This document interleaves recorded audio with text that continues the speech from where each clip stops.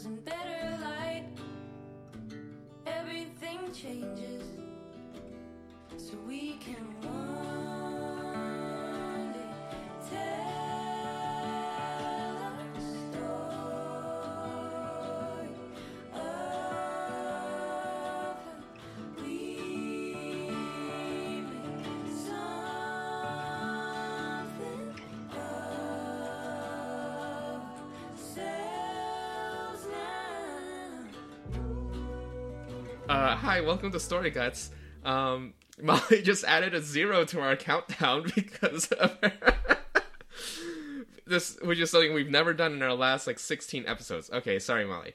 So this is our second episode, done apart. Hope the weather's treating you well. I'm just saying random words. Molly, take it from here. Well, as we usually say at the top of the episode, this is Story Guts. I'm Molly Curran. Oh. That's Alice Lai. Yeah, and I'm this Alice is where Lai. we explore what the stories we tell about us. Okay, I just completely... So that's just the Yes. business end. Okay, you just completely... Yeah, it just blew the regular ending just totally out of my brain. Hope you're doing well. Today, we're talking about Apocalypse. And specifically, it comes from Pac, which is person of color, and Calypso. So it's... So it usually, just because in ancient times that was how they heralded the end of a play, was someone started dancing on stage during the teardown. So... Oh, the Calypso dance. I thought you meant Calypso, the, Greek, the one who, distracts Odysseus. Oh yeah, was that Calypso? I'm Yeah, not aware. isn't Calypso the one on the island, and she nurses him and Okay, you're probably right because but that's also the format of basically every story involving Odysseus. He stops at an island and an astonishingly beautiful woman takes him in. Okay, true, but there are various degrees of harmful to him. Yeah, that's true. Right? That's true. So Calypso was Yeah. not harmful. Yeah. She was just distracting him with sex and how nice things were. Yeah, that's true. It wasn't. She wasn't going to turn him into a pig or I forget what the other ones are. I forget what the other sexy ladies were. I'm sure there were a lot. Well, there was Nausicaa, but I don't know that she was a sexy lady. She was a young princess. Though I think she was sexy because the Greeks. Yeah, the Greeks. Okay, I was gonna say because I don't know what that means. Oh, okay, sure, the Greeks. I was going to be it seems like it's on TV how there's no one who's really ugly. They're just he's singing his Homeric ballad, and someone's is she hot? And he's yeah, she's hot. Of course, I'm not saying this about ugly people unless I call them out. So, anyways, Apocalypse, and I think it's interesting that we're talking about Apocalypse, because there's a lot of post-apocalypse stuff, and then Apocalypse is just specifically some work where the world actually does just end in the middle of it. It's kind of the ultimate downer ending. So in this case, you could make a good argument for what were the ones you were talking about, Molly? I was talking about the 5th season, or the Broken Earth trilogy, which I haven't finished the last one yet, so no spoilers. Oh, man, okay. But it does, each one opens talking about how it's the end of the world.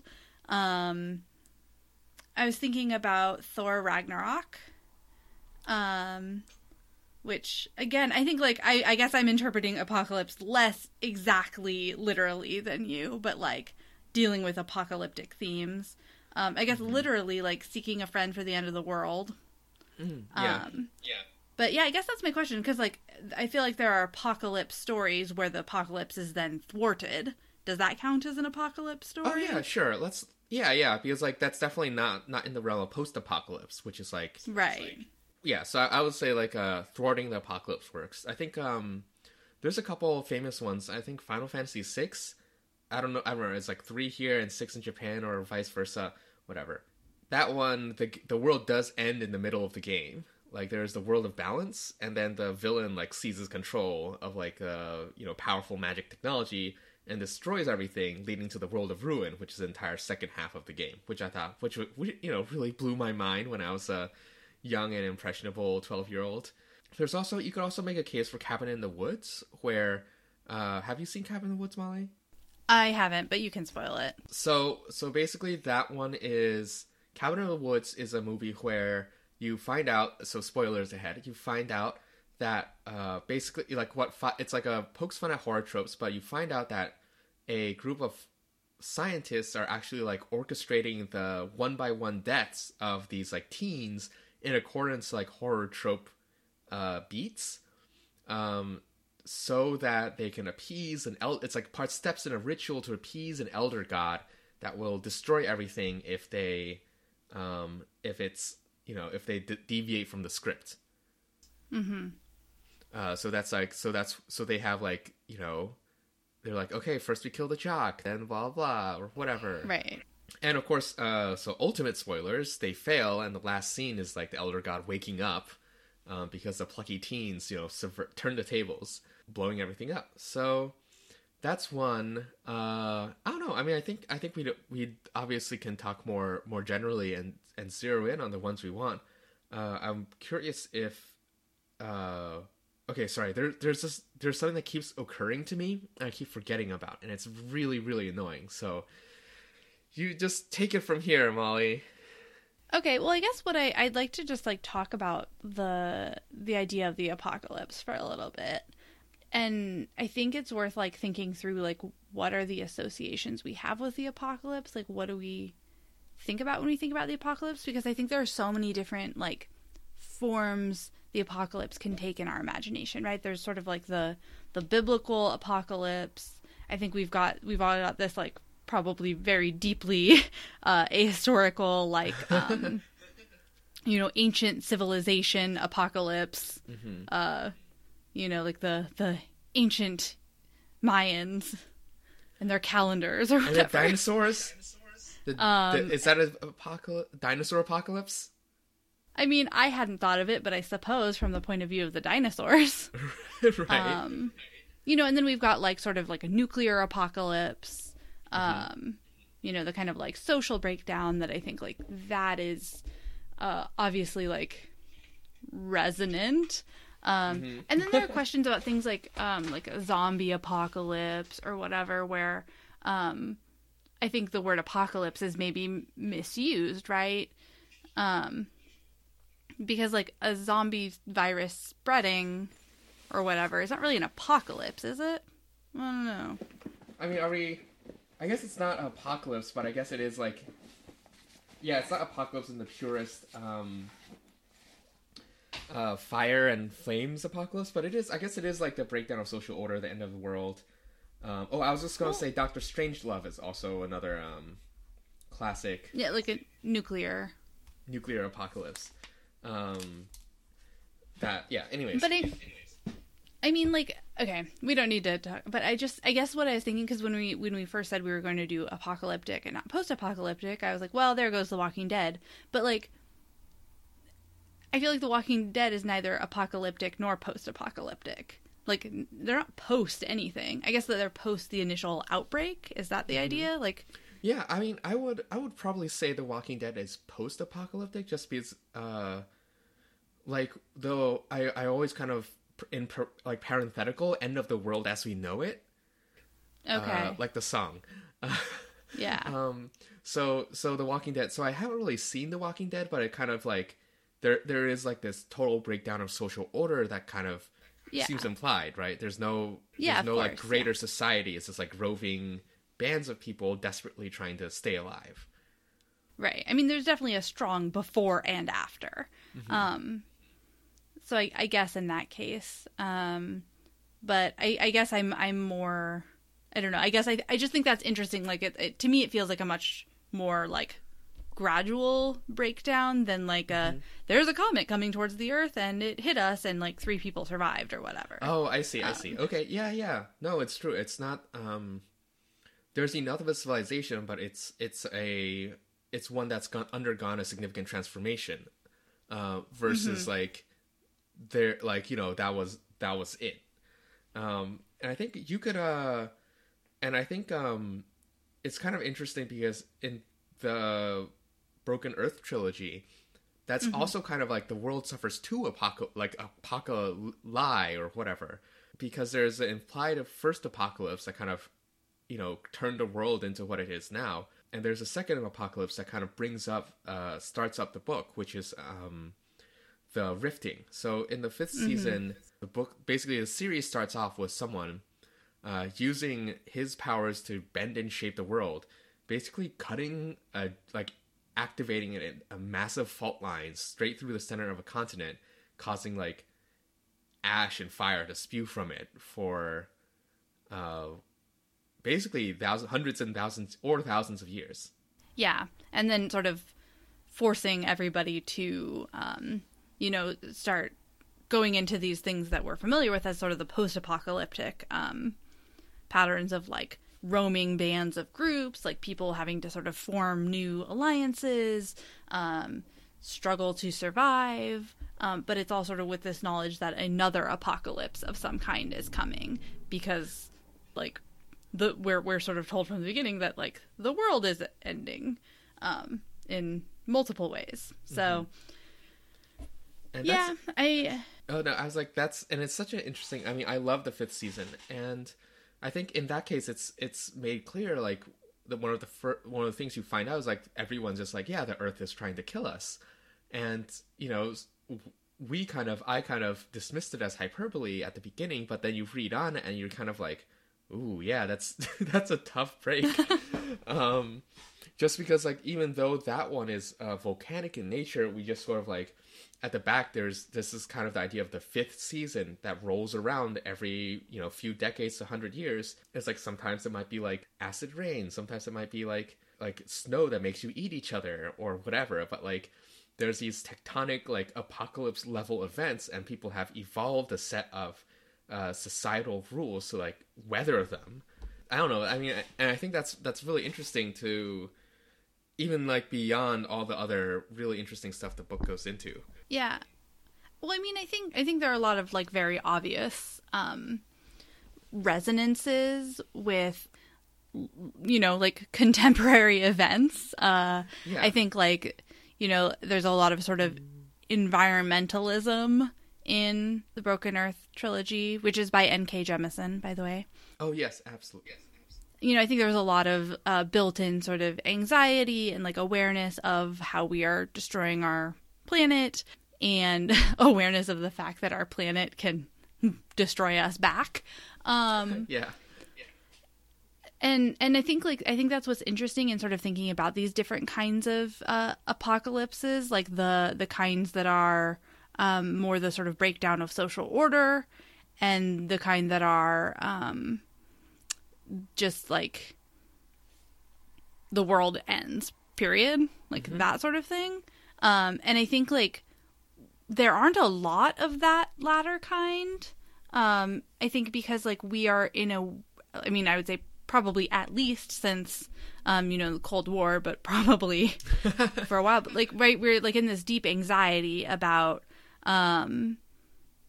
survival, but not just survival, but like the way that everything is breaking down. Like we feel like we're hurtling towards death, but it's not just happening.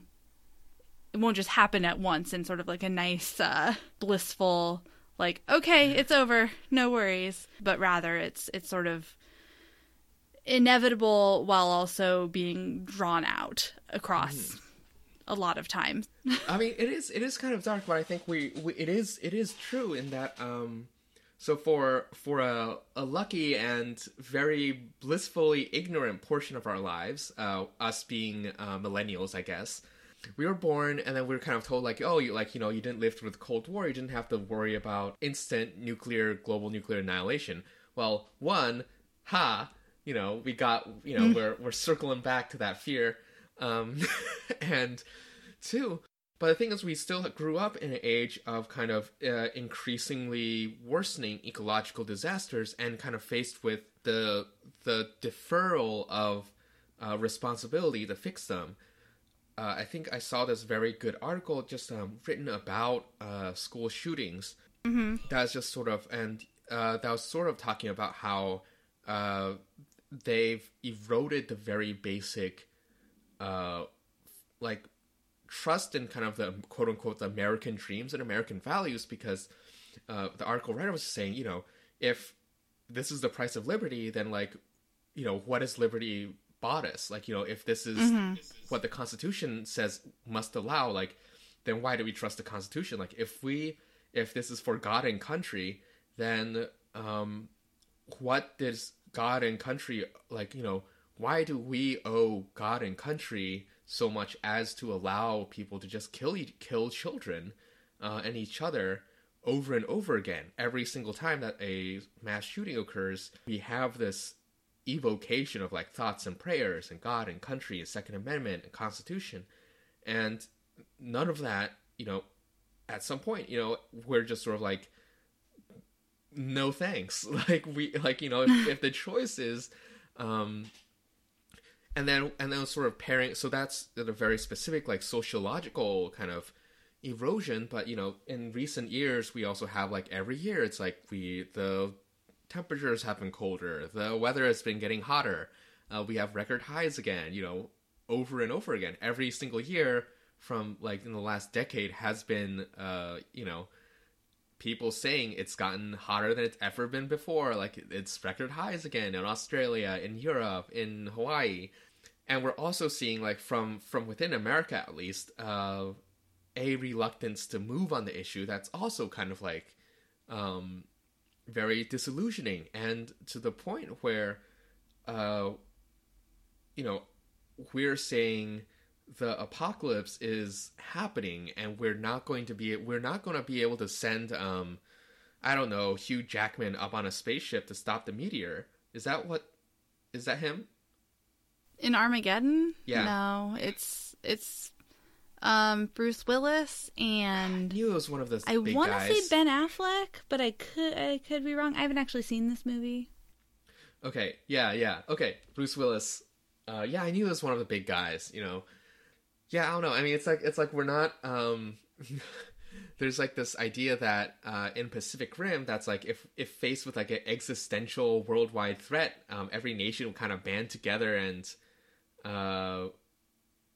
try to work together to chase it off, whereas it's much more like Arrival, where the aliens showing up nearly pushes the world to the brink of thermonuclear war just by doing nothing. Like, they just like hang out, and everyone gets increasingly worried about them until Natalie Portman, is she in the movie? No, in Arrival. Oh, Arrival? Yeah. No, Amy Adams Amy is Adams. in Arrival. Therefore, Amy Adams has to like use some like alien magic to fix things before it really goes south. So I don't know. This is also very long and very depressing, but like, Well, I mean, and I think. Oh, go ahead. yeah, no, go on. I was just gonna say, like, it's not just what example did you give? Pacific Rim? Like, I feel like that's such a common narrative, right? That the apocalyptic level event will bring us together as a people, or it will either bring us together or it will tear us apart. It's one of the two. Yeah. And, you know, depending on whether you're looking at a sort of dystopian kind of thing or not. But, you know, like, right, in Watchmen, right, that's Ozymandias' big plan. Yeah. Mm-hmm. You know, it's like kill off half the population of Earth in a sort of catastrophic alien event. Yeah. And then that will, you know, give a common enemy that will bring everyone together. But, I mean, I think we are becoming, I mean, and obviously Ozymandias was the villain. I don't necessarily think we're supposed to be like, yeah, he's totally right. Definitely that's going to work.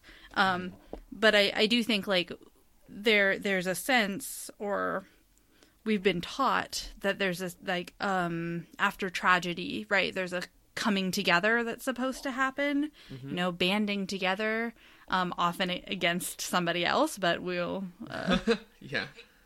push that aside. But, like, I think we are growing increasingly disillusioned with the idea that, you know, in the face of the end of the world, we will be able to come to any kind of togetherness, you know, that, like... Right. that we have a cup of kindness yet in us. Yeah. Like I don't know. I feel like, I mean, I don't want to be all like, yeah, the grim dark stuff has it right, but I don't know. Kind of does. Yeah, and I think this is interesting because when we talk about apocalypse is, like we said, The Walking Dead. We said I was gonna say the Good Earth, but that's nothing. The Broken Earth trilogy is that it's like kind of clean. It's like kind of atonement, I guess, or at least in the nuclear like baptism by fire moment. It's just sort of like we've undone.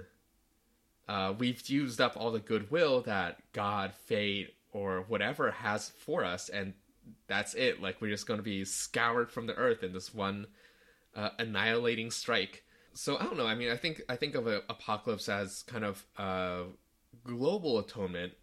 You do, because like we know the post-apocalypse, like Mad Max, etc. That's always more of a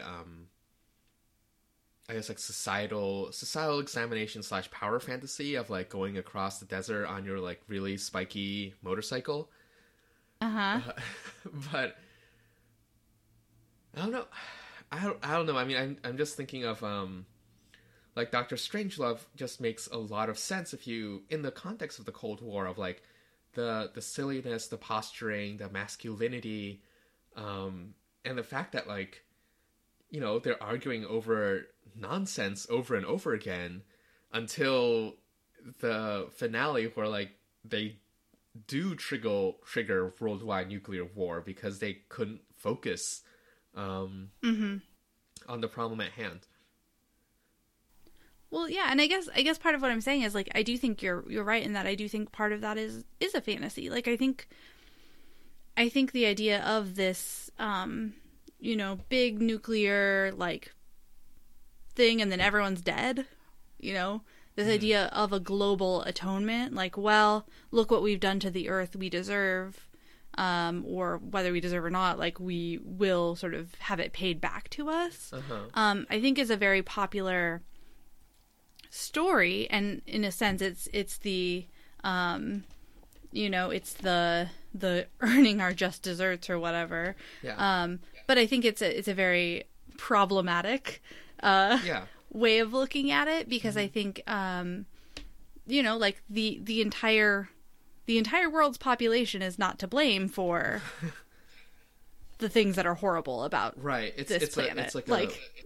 Yeah, I mean, no, I agree, and it is a very dramatic like, or yeah, just like a ideation. I don't know. I'm thinking of Ray Bradbury, There Will Come Soft Rains, which I think has a prominent. It's funny because I know it's a poem of his, but my associate with it is very much of like high school English textbooks with like a nice illustration on the, you know, in the background. But are you familiar with There Will Come Soft Rains? No, I'm not. Okay, so I think the poem's actually referencing another poem in the title, and it's just basically talking about a smart home of the future.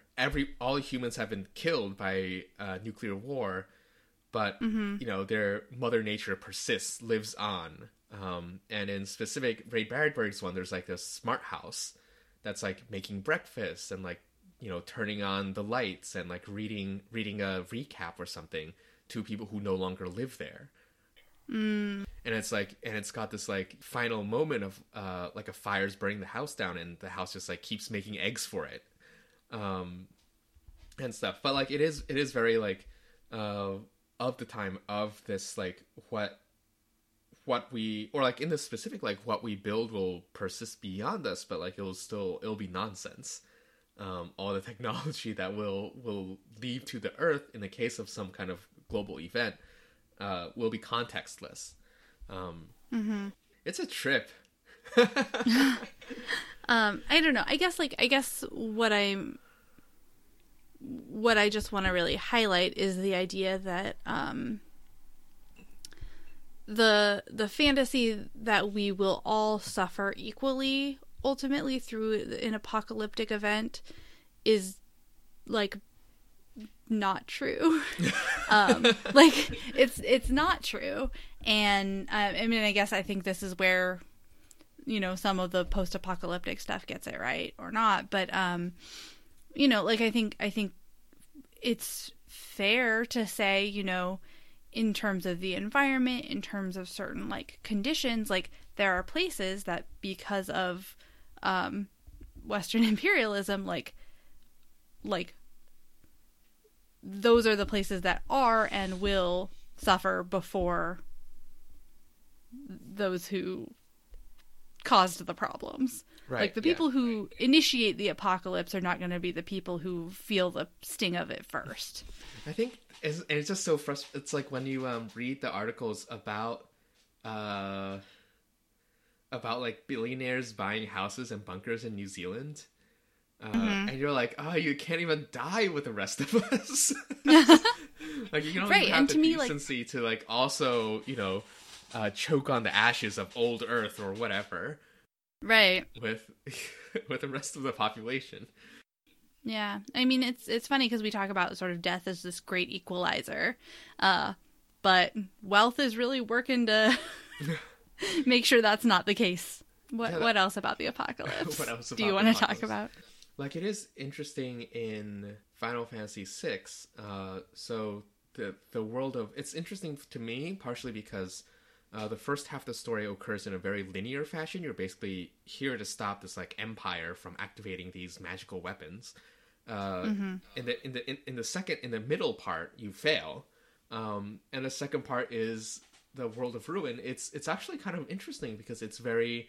The narrative has been completely fractured.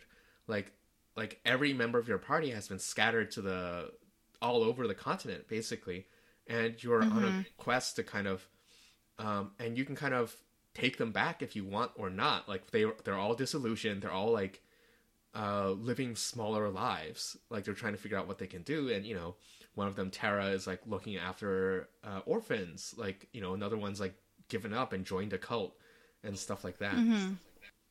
Which I think is really interesting. Just sort of, it is just for the, I don't know, the way the apocalypse just rewrites. Like there's no in the way that in the game, the apocalypse shatters like the kind of linear, like the idea that there's one story, and just sort of like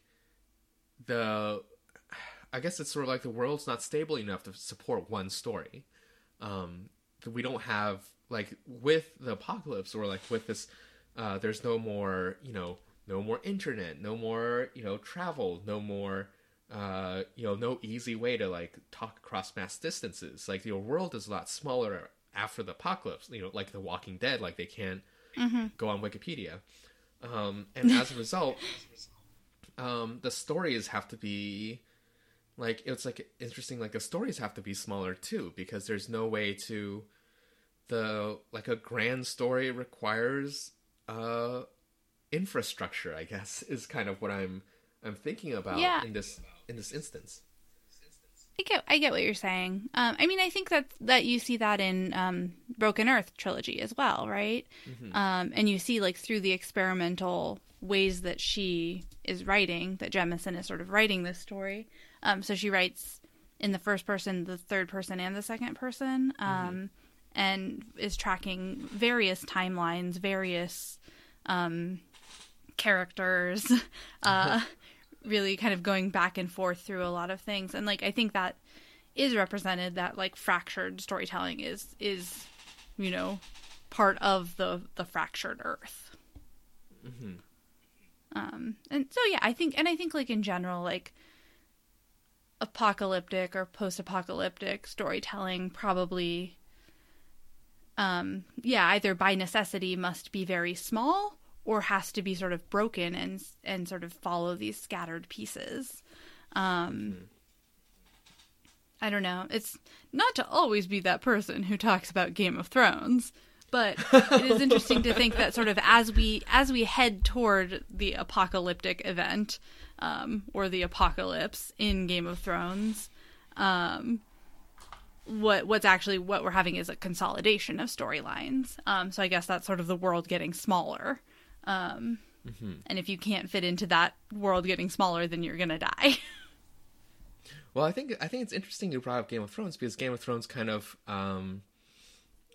it's kind of the inverse of what we're talking about. It is kind of like a callback to everyone banding together and let's leave theories about Cersei doing a heel turn or Daenerys, but going crazy. Hard for me to leave those theories behind, but okay. Okay, we can come back to them, but it is like going into the end of the last season. We do have like everyone's like we're gonna put aside our petty war. We do have like this War of the Worlds like détente situation. We're gonna put aside our petty wars and we're going to fight in the war between the living and the dead. Yeah, I think that it's so much more. I mean, at the very least, yeah, it's just so much more positive than I guess other than you kind of would expect from Game of Thrones. Yeah, I mean, which is why I don't think it'll last. Okay. I mean, I think for sure that there will be some degree of subversion of this, whether from Cersei, whether from Daenerys, or both. I feel pretty confident in saying that I do not think that they are all going to band together and fight the living versus the dead. Okay, fair enough. But I think you're right that it's playing into that, which I think is sort of the classic sort of good versus evil, right? I mean, ultimately, if we say, okay, the end of the world is evil, then humanity is good, and we have to sort of fit into those categories. And I mean, I think Game of Thrones, for all I talk shit about it, I think it's a little more complicated than that. But that made me think of something and I forgot. Oh, but you are right that I think we are still seeing that to some degree. And that was one of the things that I remember when I was watching The Walking Dead. I remember people had compared it to Game of Thrones because, like, a lot of characters die. It can be pretty bleak. But I remember really feeling like The Walking Dead was, at times, like, so much worse, like, so much more depressing than Game of Thrones. And it sometimes feeling like it was much more heartening, because at times the like bonds feel a lot stronger on The Walking Dead. Like, you have less fear of people like turning on each other. But at the same time, there's so much more willingness to sort of to sacrifice, and there's so much more of people getting split up and getting like, people aren't able, they try to come together, but like the world splits them up. And so is it a more like narratively so you're saying like The Walking Dead presents this vision of like strong personal bonds, but that in the face of like the Game of Thrones is one where like people fuck it up, but The Walking Dead is kind of like the world has no place for kindness, kind of. Yeah, I mean, and it, like, obviously, like, they get to the point where, like, oh, the true Walking Dead are the humans, and like zombies are, fear humanity. Zombies are just whatever. Oh, really? They do that? Oh yeah, yeah. Wait, what? Humans are the that true makes evil. No sense. What makes no sense? Zombies fear people? No, zombies don't fear people. Sorry. Okay, zombies don't. I said zombies are whatever. Fear people. Oh, I see. Okay. Like, they treat zombies as like this just like part of life, whereas people are the ones who will, really fuck you up and do the really disturbing stuff. People are the ones who are being cannibals or whatever. Yeah, I thought you meant like, the zombies were still intelligent and they had, feelings and stuff. Okay. No, they don't. I was not expecting that from Game of Thrones. Like, it's a classic twist. From The Walking Dead. Yeah, Walking Dead. I was not expecting people to have feelings on the Game of Thrones. Yeah. But I mean, I guess like, what I'm saying is, like, maybe it's just because of the narrative or whatever, because the show has to keep going. And again, I'm a couple seasons behind, so who knows? But, like, you get, like, a community comes together and it's, like, stays together. But then some horrific event happens and they all get split up again. Mm-hmm. And then it comes together. So it's, like, it's the constant, like, forming and reforming of communities. Whereas I feel like Game of Thrones has been sort of, like, everyone sort of instantly was, like, dispersed, and now, like, only now in the past, like, couple of seasons has, like, the coming together started to happen. Okay, yeah, let's talk about I mean, like, for Game of Thrones, we have I've just sort of been thinking about this this dispersion as part of the narrative, I guess. And then in Game of Thrones we have the Starks, naturally, with, like, their own kind of personal moment of reckoning when Ned Stark is killed. Right. I mean, are you calling that an apocalyptic event? Okay, so I guess it's, I mean, personally it is for them. House Stark. Yeah, exactly. I'm not, because I feel like I'm stretching the definition a little bit, but especially just in the way we call, if we're talking about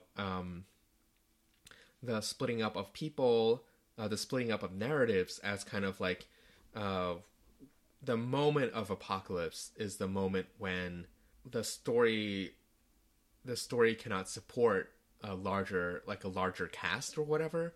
It is the point when we see, like, Arya goes on her own story, Sansa goes on her own story, and then it is like once people are coming back to Winterfell, it feels like a healing. It feels like that's a moment when people are recovering, and, like, on one level it absolutely is, because they're seeing their brothers and sisters again for the first time.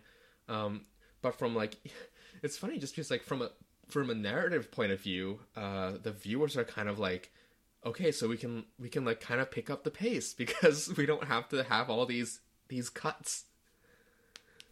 Yeah. No, I think you're right. I mean, I think it's an interesting theory to pose, whether it's true or not. I think it's an interesting theory to pose, or, like, definition to pose, that, like, the moment of apocalypse is the moment when the story becomes so fractured that it cannot sustain a single storyline. I don't know that that's true. Yeah, I don't think you necessarily know that that's true, but I think it's yeah. an interesting thing to think about. And I think, like, if we apply it to something like Game of Thrones, or something like The Walking Dead, or things that maybe are calling them apocalyptic is a little, like, I don't know. Like, I think that's both helpful and unhelpful, in the sense that I think we can see sort of all the mini apocalypses that occur. Yeah, that's true. Yeah. But at the same time, like, what is is it useful to think of mini apocalypses? Or, like, is the apocalypse and has to be one thing? I mean, and that's part of why the whole, like, is The Walking Dead apocalyptic or post-apocalyptic? Like, it's, if things are getting worse, like, we don't really know if things are getting worse or getting better. It seems like they're getting worse. Then isn't that, like, how do we know they're not heading toward another cataclysm? In which case, was that first cataclysm the apocalypse, or is the one that's coming the apocalypse? Right. I do like, so maybe, now the like, zombies are bears. Yeah, so maybe it's like, instead of thinking of the apocalypse as the apocalypse, a moment, it is more of a series of sort of catastrophic fracturing events, big and little. Yeah. Yeah, I mean, I think not necessarily that the narrative becomes fractured, but just, like, I don't know. I mean, okay, here's an interesting question. What about what do you think about the Truman Show as Apocalypse? Because interesting. Interesting. Yeah. I feel like it might be. I was just sort of thinking about like that. The destruction of everything we know. Just moving away from, like, the Game of Thronesy, loosey goosey. Like, it's a metaphorical apocalypse. Yeah. But Truman Show, where it's like, to Truman, it is like a literal apocalypse, like this literal like end of the world scenario. But there's kind of like this weird dramatic irony that the viewers, both the viewers in the movie and like the viewers outside the movie, know that it's not. Like Truman doesn't know what exists past like the water and the waves and whatever, but has to take it on chance. I don't know. And that's a case where there is like one story. I don't know. I just sort of threw it out there just because it kind of vaguely matched our thesis, which I guess is par for the course. Yeah, no, I mean, I think it is a really interesting question. Like, to what extent is, because it is the destruction of Truman's world, right? Mm-hmm. And even if everyone else knows that it's not actually the end of the world, like, sort of, like, for him, it, like, literally is. And yeah, there's, like, another world behind it, or outside of it, or beyond it. But that doesn't mean that world didn't, like, fall apart, mm-hmm. like, collapse, or explode, or however you want to think of it. In like literal senses, like it does collapse around him, and also in the more obvious metaphorical sense. Mm-hmm. Yeah, I mean yeah, and I think that does sort of match the idea that like it's hard to think about, and maybe this is just our like innate sort of humanness of us, mm-hmm. our very, human-centric thinking, anthrocentric. But, like, it's hard to think of apocalypse as something impersonal. Mm-hmm.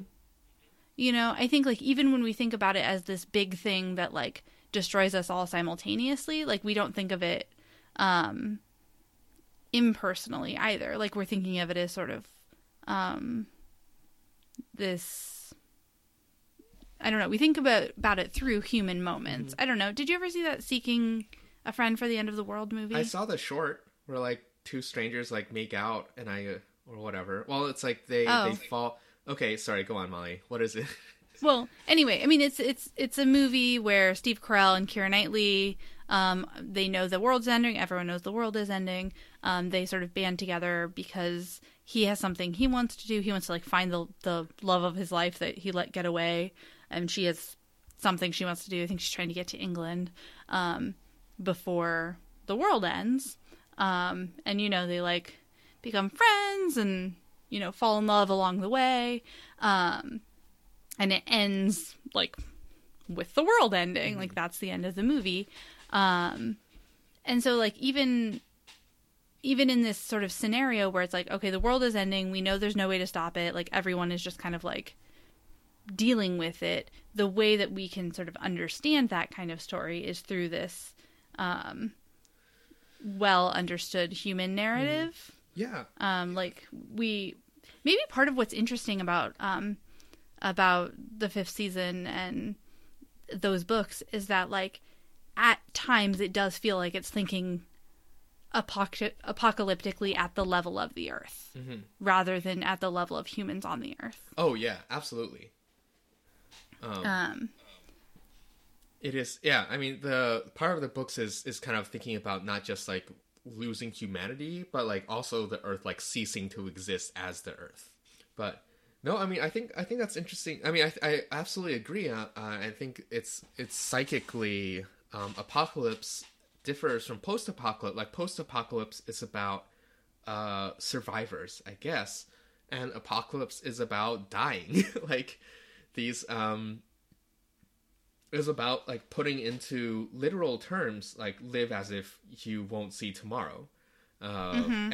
and it's a lot, the narratives you get from those stories are a lot richer in the sense of like Seeking a Friend for the End of the World will not have Bruce Willis, you kind of think about it like whether apocalypse will be averted, but it is kind of like if you knew you were going to die and knew everyone else was going to die too, like would that be fundamentally a very freeing realization? I don't know if that's, mm-hmm. Right. I mean, and you know, like some people do bad things, but like a lot of people just become more, you know, fearless or whatever. Whereas I think, yeah, the post-apocalyptic context is usually about people sort of having to do things they wouldn't normally do, rather than like becoming their true selves. They have to like become other people in order to survive. Which I don't know. That distinction makes sense, right? Yeah, no, I Like- definitely think so. And like, I don't know. I'm just thinking of this tweet I saw. So, do you remember when Hawaii got this false nuclear Yeah. warhead warning? Yeah. And then I just saw this tweet that was like, shout out to like the people who admitted they cheated because they, you know, to their loved ones, cheated on their loved ones because they thought it wouldn't matter anymore. Why would you do that? Like, I'm sorry. If I thought I was about to die, why would you confess that? Well, you know, to die with a clean conscience or something. You know, people have done guess. that. I guess. Make people you care about miserable in their last minutes? Okay. Well, yeah, but like, if you're one, you really want to make it about you. I guess so. you're- There are those people.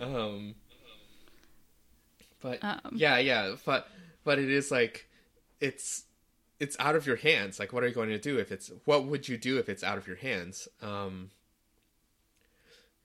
I guess that's the reason, I guess, why so many of these narratives end up being about like kind of these like respectful or like this kind of like laying, and obviously this is not, you know, like you said, apocalypse does not affect everyone equally, but in the specific, like the laying to rest of humanity, like the respectful, like if humanity will be wiped out, like what are the last moments we want to see, or like what psychic echo do we want to leave behind or something. Yeah. That reminds me, this is sort of the exact opposite of what you just said, but there's an episode of Doctor Who in the first season, the Eccleston season, where he takes Rose to the future to see the end of the world, which is like humanity has moved off of Earth, has like gone to other places, and the Earth itself is now exploding, and there's sort of this huge like event to like watch it and to experience it and to sort of send it off in style, and it's about the planet itself being destroyed, and like it's not figured, I feel like it's not figured as an apocalypse, right? Because humanity like has been able to spread Right, humanity through has the escaped. stars. Yeah, but I still think it's interesting, the idea of sort of the respectful send off of the planet itself. Versus something like maybe the Broken Earth trilogy, where it's like the Earth screams its hate at you, you know, from hell's, Yeah. you know, what's the phrase go? Like, from hell's something, I spit my hate at thee. I don't know. Okay. I'll figure it out later. Okay. Yeah. don't- I don't know. Are there any other like apocalypse things we like definitely want to mention? Let's see. We I don't did know, mention like- Doctor Strangelove. I mentioned Final Fantasy VI. I guess I was thinking like, remember that like 2012, the Oh yeah, like the Mayan calendar Like- thing. yeah, the Mayan calendar thing. Like I feel like that's a whole genre of movie too, which I have not seen any of them. So Like Meh. Geostorm, or what do you mean? like specifically like the sort of Mayan Oh, apocalypse, like ancient knowledge of the world's end. oh, okay. The apocalypse that is neither like a science-y apocalypse or like a biblical apocalypse, but is like Magical? yeah, like magical, or like what's the word I'm looking for? Like not holy, but like Oh, eschatological? no, that wasn't the word I was looking for. Like basically, it's like on the level of gods. Okay. Deific. Yeah, you don't need. It's okay. sorry. I'm just like now I'm going to be wondering too. But like, and I don't know what to say about that. That's just something else. I mean, it has like tapered off. I guess we did get like Noah. We made it past 2012. Yeah, we did make it through 2012. But like, I guess I haven't seen as many like Divine Retribution ones. Like biblical type. Yeah. I was thinking about this. I was thinking about The Leftovers, which I guess by our definition would be a post-apocalyptic, because the event of the like disappearance of all these people has already happened, which I guess is sort of a rapture event, but it's not exactly a rapture. Mm-hmm.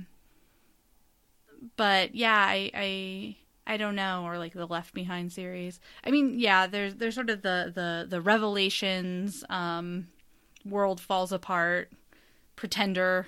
Yeah, we actually, Antichrist. I guess it's funny that we kind of went an entire episode without talking about the classic biblical apocalypse, the Four Horsemen. I mean, I mentioned it at the top, but you didn't take up anything with it. Okay, I'm sorry. Okay, we could talk about Good Omens before we wrap the episode up. Oh, that's a great one to talk about. I love Good Omens. Okay, here's my thoughts on Good Omens. Great book. That's it. That's it. Yeah, I mean, I think like Good Omens is a great example of sort of the playful engagement with the biblical apocalypse, and something like Left Behind is a evangelical. Do you know what Left Behind is? I've kind of heard of it as like it's the rapture happens and only the evil people are left behind. Yeah, the sinners. Yeah. And so like it follows like sinners who like now are trying to repent, right? Because that's part of the rapture is like the people who are holy get taken away, and then everyone else has to sort of live through, I don't remember how many years of the Antichrist and like terrible things happening, and then those who are like holy and repent during that time will not go to hell when the world ends. Yeah, whatever. Get off your high horse, God. So, yeah, I don't know. But yeah, I think end of the world. I think it's on everybody's mind. But I think, part of the reason we didn't engage with the biblical one is because for us, that's not really the end of the world that's on our mind. The end of the world that's on our mind is the environmental, political... Yeah, it's true. ...catastrophe that is inevitable, or catastrophes that will continue. So on that happy note, so what have you been up to? What have you been reading? Watching, doing? Yeah. So I've been playing a game called Into the Breach, which is funny. It's funny just because today we're talking about apocalypse, because it's kind of like kaiju, like giant mechs fighting giant insects to save humanity. But like basically if you lose, you warp to another timeline and try again. So like the previous timeline like is kind of screwed. Like they're dead. I think implies that only the future has the ability to send these giant mechs back in time, and these giant mechs are the only ones that can fight these giant bugs. Anyways, it's a very very solid, very tight, like strategic game that really invites you to think ahead, use positioning. All the insects kind of telegraph their attacks at the beginning of a turn, so you have the entire turn to sort of figure out how to set it up so you make it through without like any civilians or buildings being destroyed. So that's so I've been spending a lot of time on that. I saw Annihilation, which I thought was pretty good. I like the books better because I'm a snob, but I thought the movie did a lot of really cool things, and I think specifically the books kind of capture this fearful wonder, I guess, at like the weird things that are happening, and the movie actually gets also has a little bit of that, which I thought was neat. Oh, that it? Yeah, sorry, that was it. I think that was it. Okay. Well, I just had my quote-unquote spring break, where I, instead of doing all the stuff I'm supposed to be doing, like reading Daniel Deronda, which I'm sure is very good, but I instead read the first 4 Percy Jackson books. I'm waiting on the library to get the 5th one. They're very fun and definitely for children, but very fun. And they keep getting better. You know, it's not like Harry Potter how they like mature, but they definitely go from like they get a little more complex as time goes on.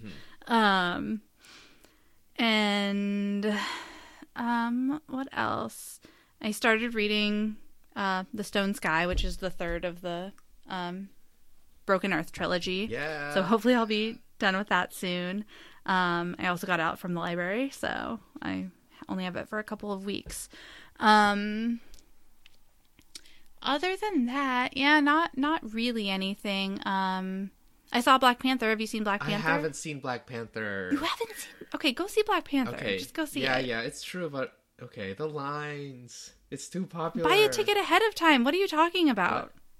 You just buy a ticket. Yeah, that's true. Ahead of time. And then go. I bought a ticket. I was going to go alone, except then I ran into a friend and went with him. But, like, I just bought my ticket by myself. Okay. Yeah, that's true.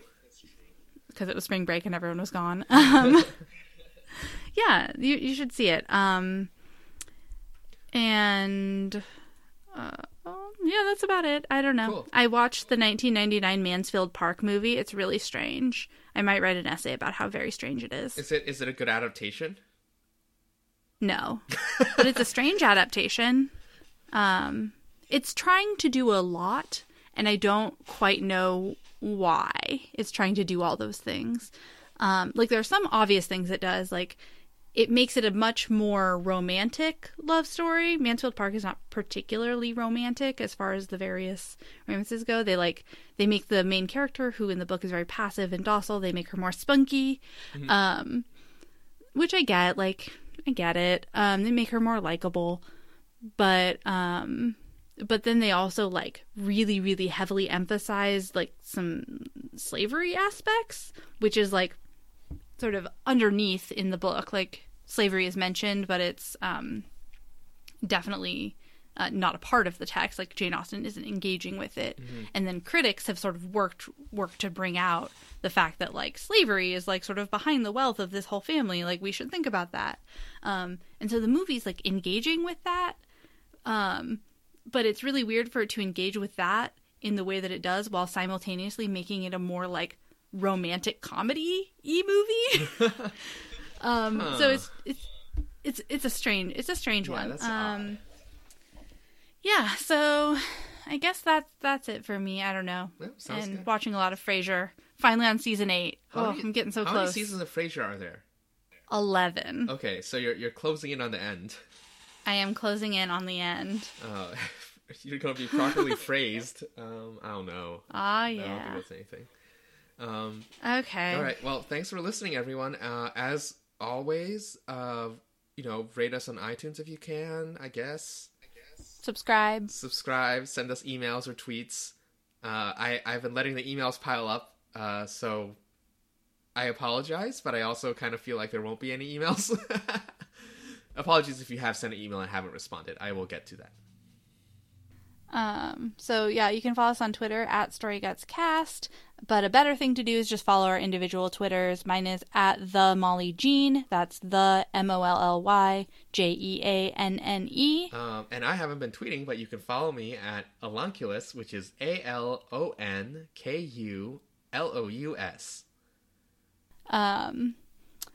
Well, thank you for listening. Again, I'm Molly Curran. And I'm Alice Lai. And stay hungry. Was there anything else? That's it? Okay.